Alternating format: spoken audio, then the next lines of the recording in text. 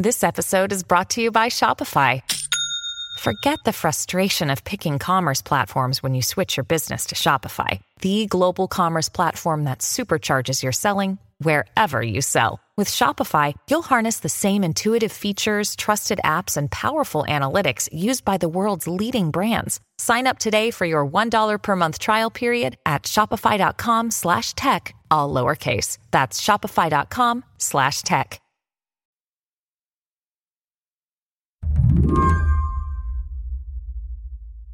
A couple months back, this show called PBD Podcast dedicated a whole 2 hours to bantering back and forth with a person who, at the time, I had never heard of. Gentlemen, we're live. Gentlemen and a lady. We have here David. Their guest was a woman named Christina Pushaw. Yes, we got Governor Ron DeSantis' press secretary, Christina Pushaw, here with us. Thank you for making the time for being here. And thank you so much for having me here. Christina Pushaw had been working for Florida Governor Ron DeSantis for less than a year at the time of this recording. And let me just say, it's a little weird for a governor's press flack to end up as the subject of an extended interview in the first place. Usually, being a press secretary means working behind the scenes, being someone who gently nudges a politician in front of a microphone or cleans up their verbal snafus. But it's clear, listening to Pushaw, she sees her job a little differently. How much leeway do you have? Meaning, you have to represent them. How much you say, listen, I trust you, just do your thing. We've talked about this. Or it's like, stick to the script. This is what it is. If you screw up, we're going to come. Like, how does it work, your job? Well, I think it's different for every politician. But with Governor DeSantis, I'm really lucky because I do get a good amount of leeway. And I feel like I have more of an ability to hit back when there's like fake news. Yeah, you're the flag carrier. You're playing the role of a flag carrier. The Dennis Rodman, if you will. She is a friendly Dennis Rodman. But I'm telling you.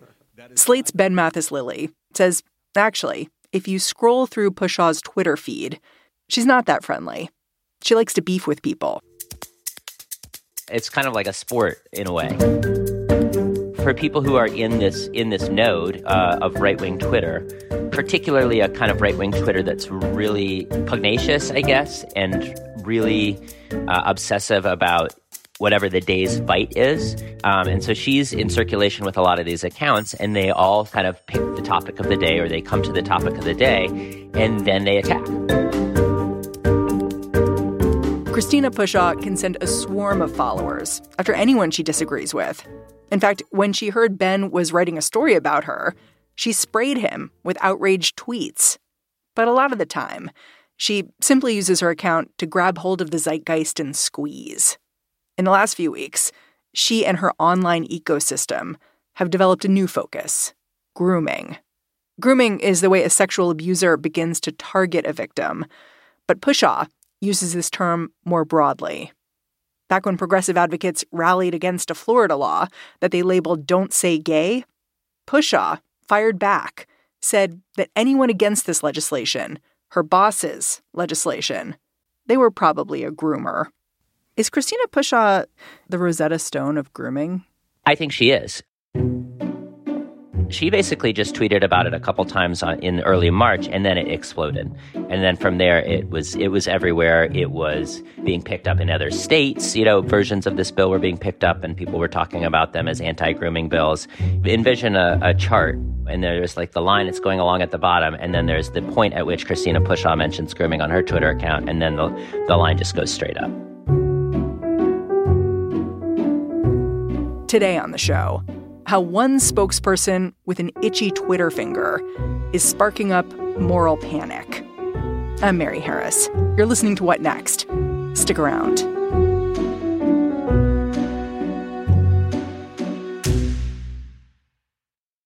This episode is brought to you by Discover. When it comes to your finances, Discover wants you to know they are the credit card that is always there for you. With 24/7 U.S.-based live customer service, everyone has the option to talk to a real person anytime, day or night. Yep, that means no more waiting for, quote, normal business hours just to get a hold of someone. We are talking real service from real people whenever you need it. Get the customer service you deserve with Discover. Limitations apply. See terms at discover.com/creditcard.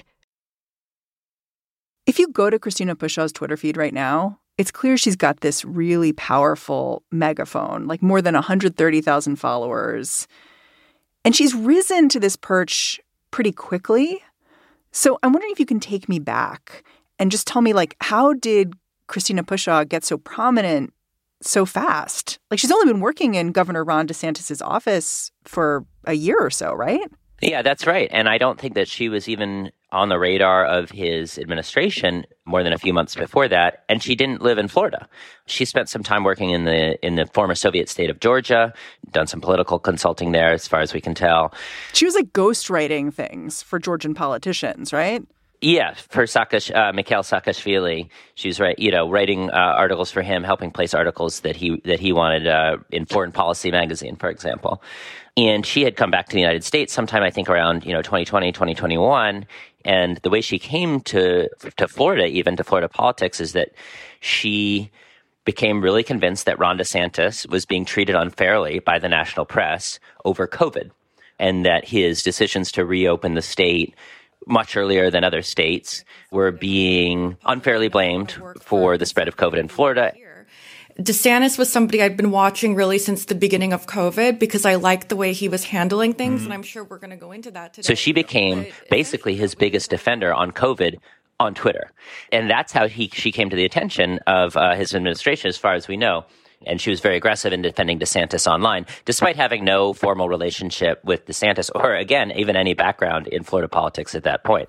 Like, she was just living in the D.C. suburbs doing her thing at the time, but just really aggro online. Yeah, just really getting into it on Twitter, and wrote an article in particular for a right-wing publication, conservative publication called Human Events. And that is what seems to specifically have caught the attention of DeSantis' administration. His lieutenant governor, who's a major defender of his, retweeted that article. And then you can see in public records requests that the Tampa Bay Times and Miami Herald have done, shortly after the lieutenant governor retweets this article, Christina Pushaw emails the administration and says, hey, if you guys ever interested in hiring someone, I wrote this article, and I'm available. It's hard not to admire the hustle here. It's a certain kind of success story. She really manufactured not only this job, but this entire role that she's carved out. She doesn't really act like a conventional press secretary. She's not, necessarily fielding questions from the press behind the scenes all day or setting up media events. She might do some of that. I don't know. But what she's mostly in the national news for is fighting with people on Twitter about issues ranging from COVID to the Don't Say Gay bill. The Florida governor's office wouldn't talk to Slate about this story, just basically ignored our request for several days. And then when I followed up, they said, well, we're going to hang on a sec. You're going to get it out? Yeah. Taryn Fenske, that's the communications director for DeSantis' office, after a few minutes wrote back, our office deals with the press and the media. Try reaching out to a laundromat. They have more experience with rags. Wow. The idea being that Slate is a rag. Just pejorative term, a nasty accusation in our business. Oh. So, yeah, wow. They're not following, this was not a matter of, giving me a strongly slanted response, on the record or off the record, or even criticizing the position I was taking, or, No, they're just giving you the middle finger. Yeah, it had nothing to do with influencing my coverage. It was in fact, what they were doing and what Pushaw did by tweeting about the story before it came out, saying it was a smear piece and, it was going to be inaccurate and all that stuff, was just using the piece as a ball to be knocked around right-wing Twitter. So she's really only there to circulate in right-wing Twitter, to get right-wing Twitter riled up, and to help DeSantis kind of connect to the emotions that are already out there. So she's not really speaking to the mainstream press in any way at all. And so she's not apologizing for her behavior towards Slate. She's kind of made a hobby into her job, and that job is attacking people online. Okay, so Twitter is clearly important to Christina Pushaw. Like, it's how she got her job. It's where she lives her life. Tweeting, you could argue it's her love language. At a certain point, she began noticing this other account called Libs of TikTok. We should explain exactly what Libs of TikTok does for people who haven't seen it, because it has accounts on Instagram, on Twitter. I think it's been banned from TikTok, actually. But the woman behind it scours TikTok, finds videos of progressive people talking about their progressive values in ways that she finds triggering. Right. And then she posts them to her community of very conservative people as a kind of grand reveal. Here's a guy in makeup talking about what it means to be trans. Here's a teacher presenting his slideshow that he showed to his class when he came out to them as non-binary. Stuff that to one segment of the population would be quite shocking. It's sort of like, look what they're doing over there. But it's all in the original voice of the people who posted. Right. Yeah. And it's basically kind of highlighting bits and pieces of what's happening in the country to create a larger picture, or kind of make a larger accusation about, quote unquote, what's happening to our children. That's really what the account specializes in, especially when it comes to these issues of identity, sexual orientation, and gender identity that ended up being at stake in the Florida bill, which incidentally does not appear to have been written by people who were aware of Libs of TikTok. As far as we know, nothing they said when they were presenting the bill or arguing about it in the legislature indicates that they had this particular manifestation or this, this quote, this grooming obsession on their minds when they wrote the bill. So it's kind of like two different trends colliding. Yeah, that's interesting that like these two things were kind of happening at the same time. And then the bill comes out. It gets slapped with the name Don't Say Gay. Yep. And then the press secretary, Christina Pushaw, has this marketing she kind of does with the bill. What Christina Pushaw said was, if you're against this bill, some people call it Don't Say Gay, she calls it the anti-grooming bill, you are probably a groomer, or at least you don't denounce the grooming of 4 to 8-year-old children. Right. And that's what I think made the bill explode even more into a national story, because the people who wrote the bill, or the people who sponsored it in the State House and Senate, I should say, they certainly share some of the same concerns as Libs of TikTok. Their motivations in writing and passing this bill, according to them, were to give parents the authority and the power to reduce the amount of conversation about gender identity and sexual orientation that their kids heard in school. So they certainly had the same goal. Yeah, they see it as a parents' rights bill.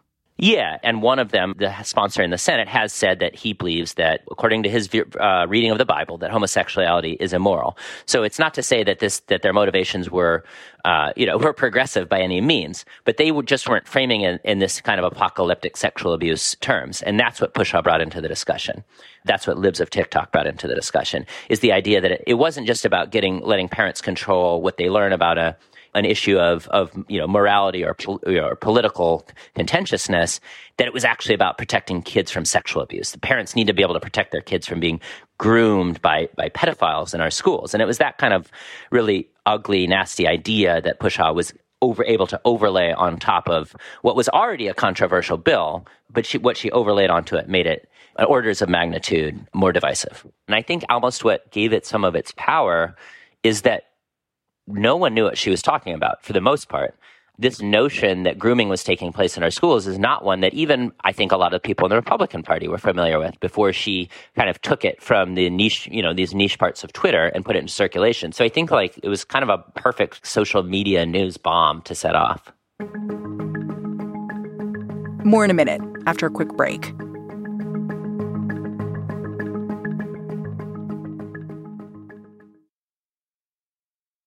Hey guys, it is Ryan. I'm not sure if you know this about me, but I'm a bit of a fun fanatic when I can. I like to work, but I like fun too. It's a thing. And now the truth is out there. I can tell you about my favorite place to have fun. Chumba Casino. They have hundreds of social casino style games to choose from, with new games released each week. You can play for free anytime, anywhere. And each day brings a new chance to collect daily bonuses. So join me in the fun. Sign up now at ChumbaCasino.com. No purchase necessary. VGW Group. Void where prohibited by law. See terms and conditions. 18+. This episode is brought to you by Progressive Insurance. Hey, listeners, whether you love true crime or comedies, celebrity interviews, news, or even motivational speakers, you call the shots on what's in your podcast queue, right? And guess what? Now you can call the shots on your auto insurance, too. Enter the Name Your Price tool from Progressive. The Name Your Price tool puts you in charge of your auto insurance by working just the way it sounds. You tell Progressive how much you want to pay for car insurance. Then they'll show you a variety of coverages that fit within your budget. giving you options. Now, that's something you'll want to press play on. It's easy to start a quote, and you'll be able to choose the best option for you, fast. It's just one of the many ways you can save with Progressive Insurance. Quote today at Progressive.com to try the Name Your Price tool for yourself and join over 28 million drivers who trust Progressive. Progressive Casualty Insurance Company and Affiliates. Price and coverage match limited by state law. Can you explain really explicitly how the grooming language nods to something like QAnon? Because I feel like there have been a couple of instances like this where you see language being introduced by mainstream Republicans that nods to fringier issues. And it's like a steady pull. But I'm not sure unless you're really in those spaces, whether you notice it right away. So can you explain that connection? Part of the reason this took off is that it was taking place at about the same time as Judge Ketanji Brown Jackson's confirmation hearings in the Senate, in which she was accused of being soft on child sexual abuse by certain Republican senators, which is that's what QAnon is about. QAnon is at its core the notion that there is a kind of secret conspiracy of sexual abuse that's led by prominent Democrats and celebrities, and that Republicans, most especially Donald Trump, are waging an equally secret war against it. And so that this is all kind of happening under the surface of American politics, that the actual stakes are these kind of like horrible, sinister, satanic practices. That's one of the kind of the core beliefs of QAnon among the QAnon hardcore. And so what the idea of, a judge being soft on sentencing for sexual abusers is nodding to that without coming right out and saying you're part of this kind of cabal or cult.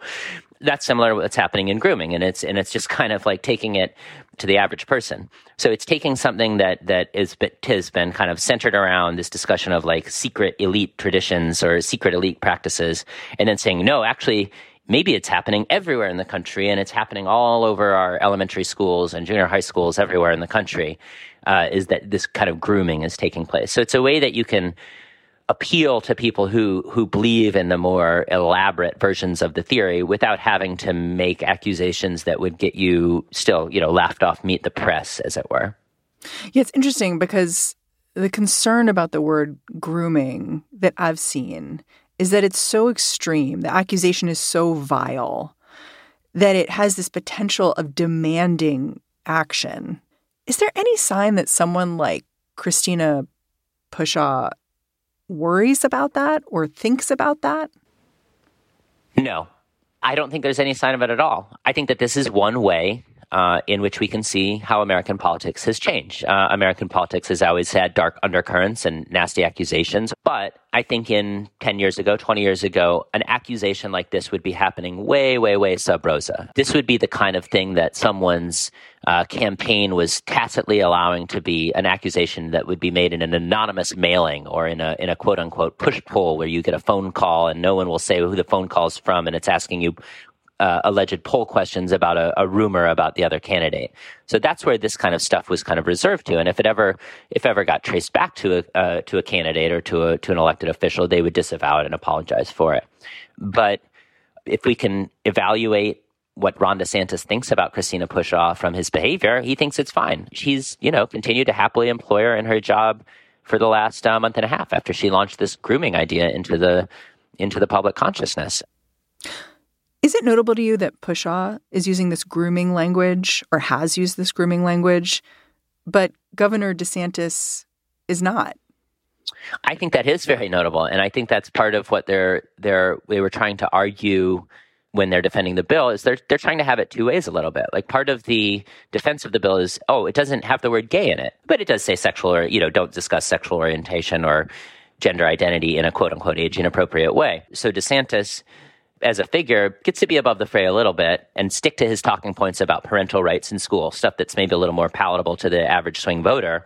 This idea of like, I do want to know what my kid is learning in school, that sort of thing. Well, at the same time, this very vicious and nasty and, I think extremely, extremely unfair fight is being waged in its defense on another level that he kind of gets to stay away from. And that's the role that she serves within his administration. So do you see any way for people who look at these grooming accusations and are just disgusted by them to call the bluff of someone like Christina Pushaw, to push back?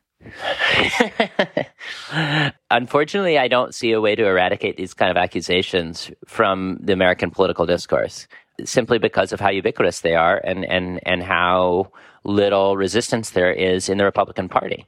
Stuff like this has hurt Donald Trump. It hurt Donald Trump's approval rating when he was president, that people kind of had the perception that he was willing to indulge some, kind of crazy or nasty theories about people. I think one thing that DeSantis has working in his favor right now is that the idea of grooming, it's still maybe not something that the average voter has much awareness of. So, I would imagine the calculation is that it's just not something that's going to hurt their reputation to the point that their opponents would be able to use it against them in a general election. I think like a great example of that would be like when Trump said you could inject yourself with bleach, maybe to cure COVID. Like, comments like that really break through, that are just like the kind of thing that you hear. You could bring it up to your cab driver or, someone at, one of your relatives, and they're going to know what you're talking about. I don't know that this story has broken through to that way in a way that would make the Republican brand look bad to someone who's not necessarily a totally engaged voter in the sense of listening to Slate News podcasts. To you, what is this story about? Like the story of Christina Pushaw? What it's about is the worst, most specious, and nastiest impulse in any political situation. People who have those impulses are going to be rewarded in our current environment, and they are going to be elevated to positions like Christina Pushaw's. And this is kind of how politics is going to be done until it's a liability. Ben Mathis-Lilley, thank you so much for joining me, talking to me about this. Thank you for having me. Ben Mathis-Lilley is a Slate senior writer. And that's our show.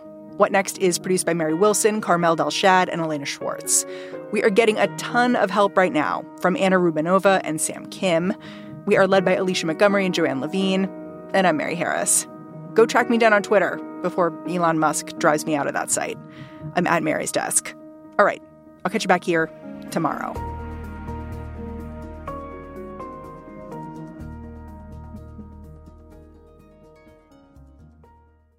This is the story of the one. As head of maintenance at a concert hall, he knows the show must always go on. That's why he works behind the scenes, ensuring every light is working, the HVAC is humming, and his facility shines. With Grainger's supplies and solutions for every challenge he faces, plus 24/7 customer support, his venue never misses a beat.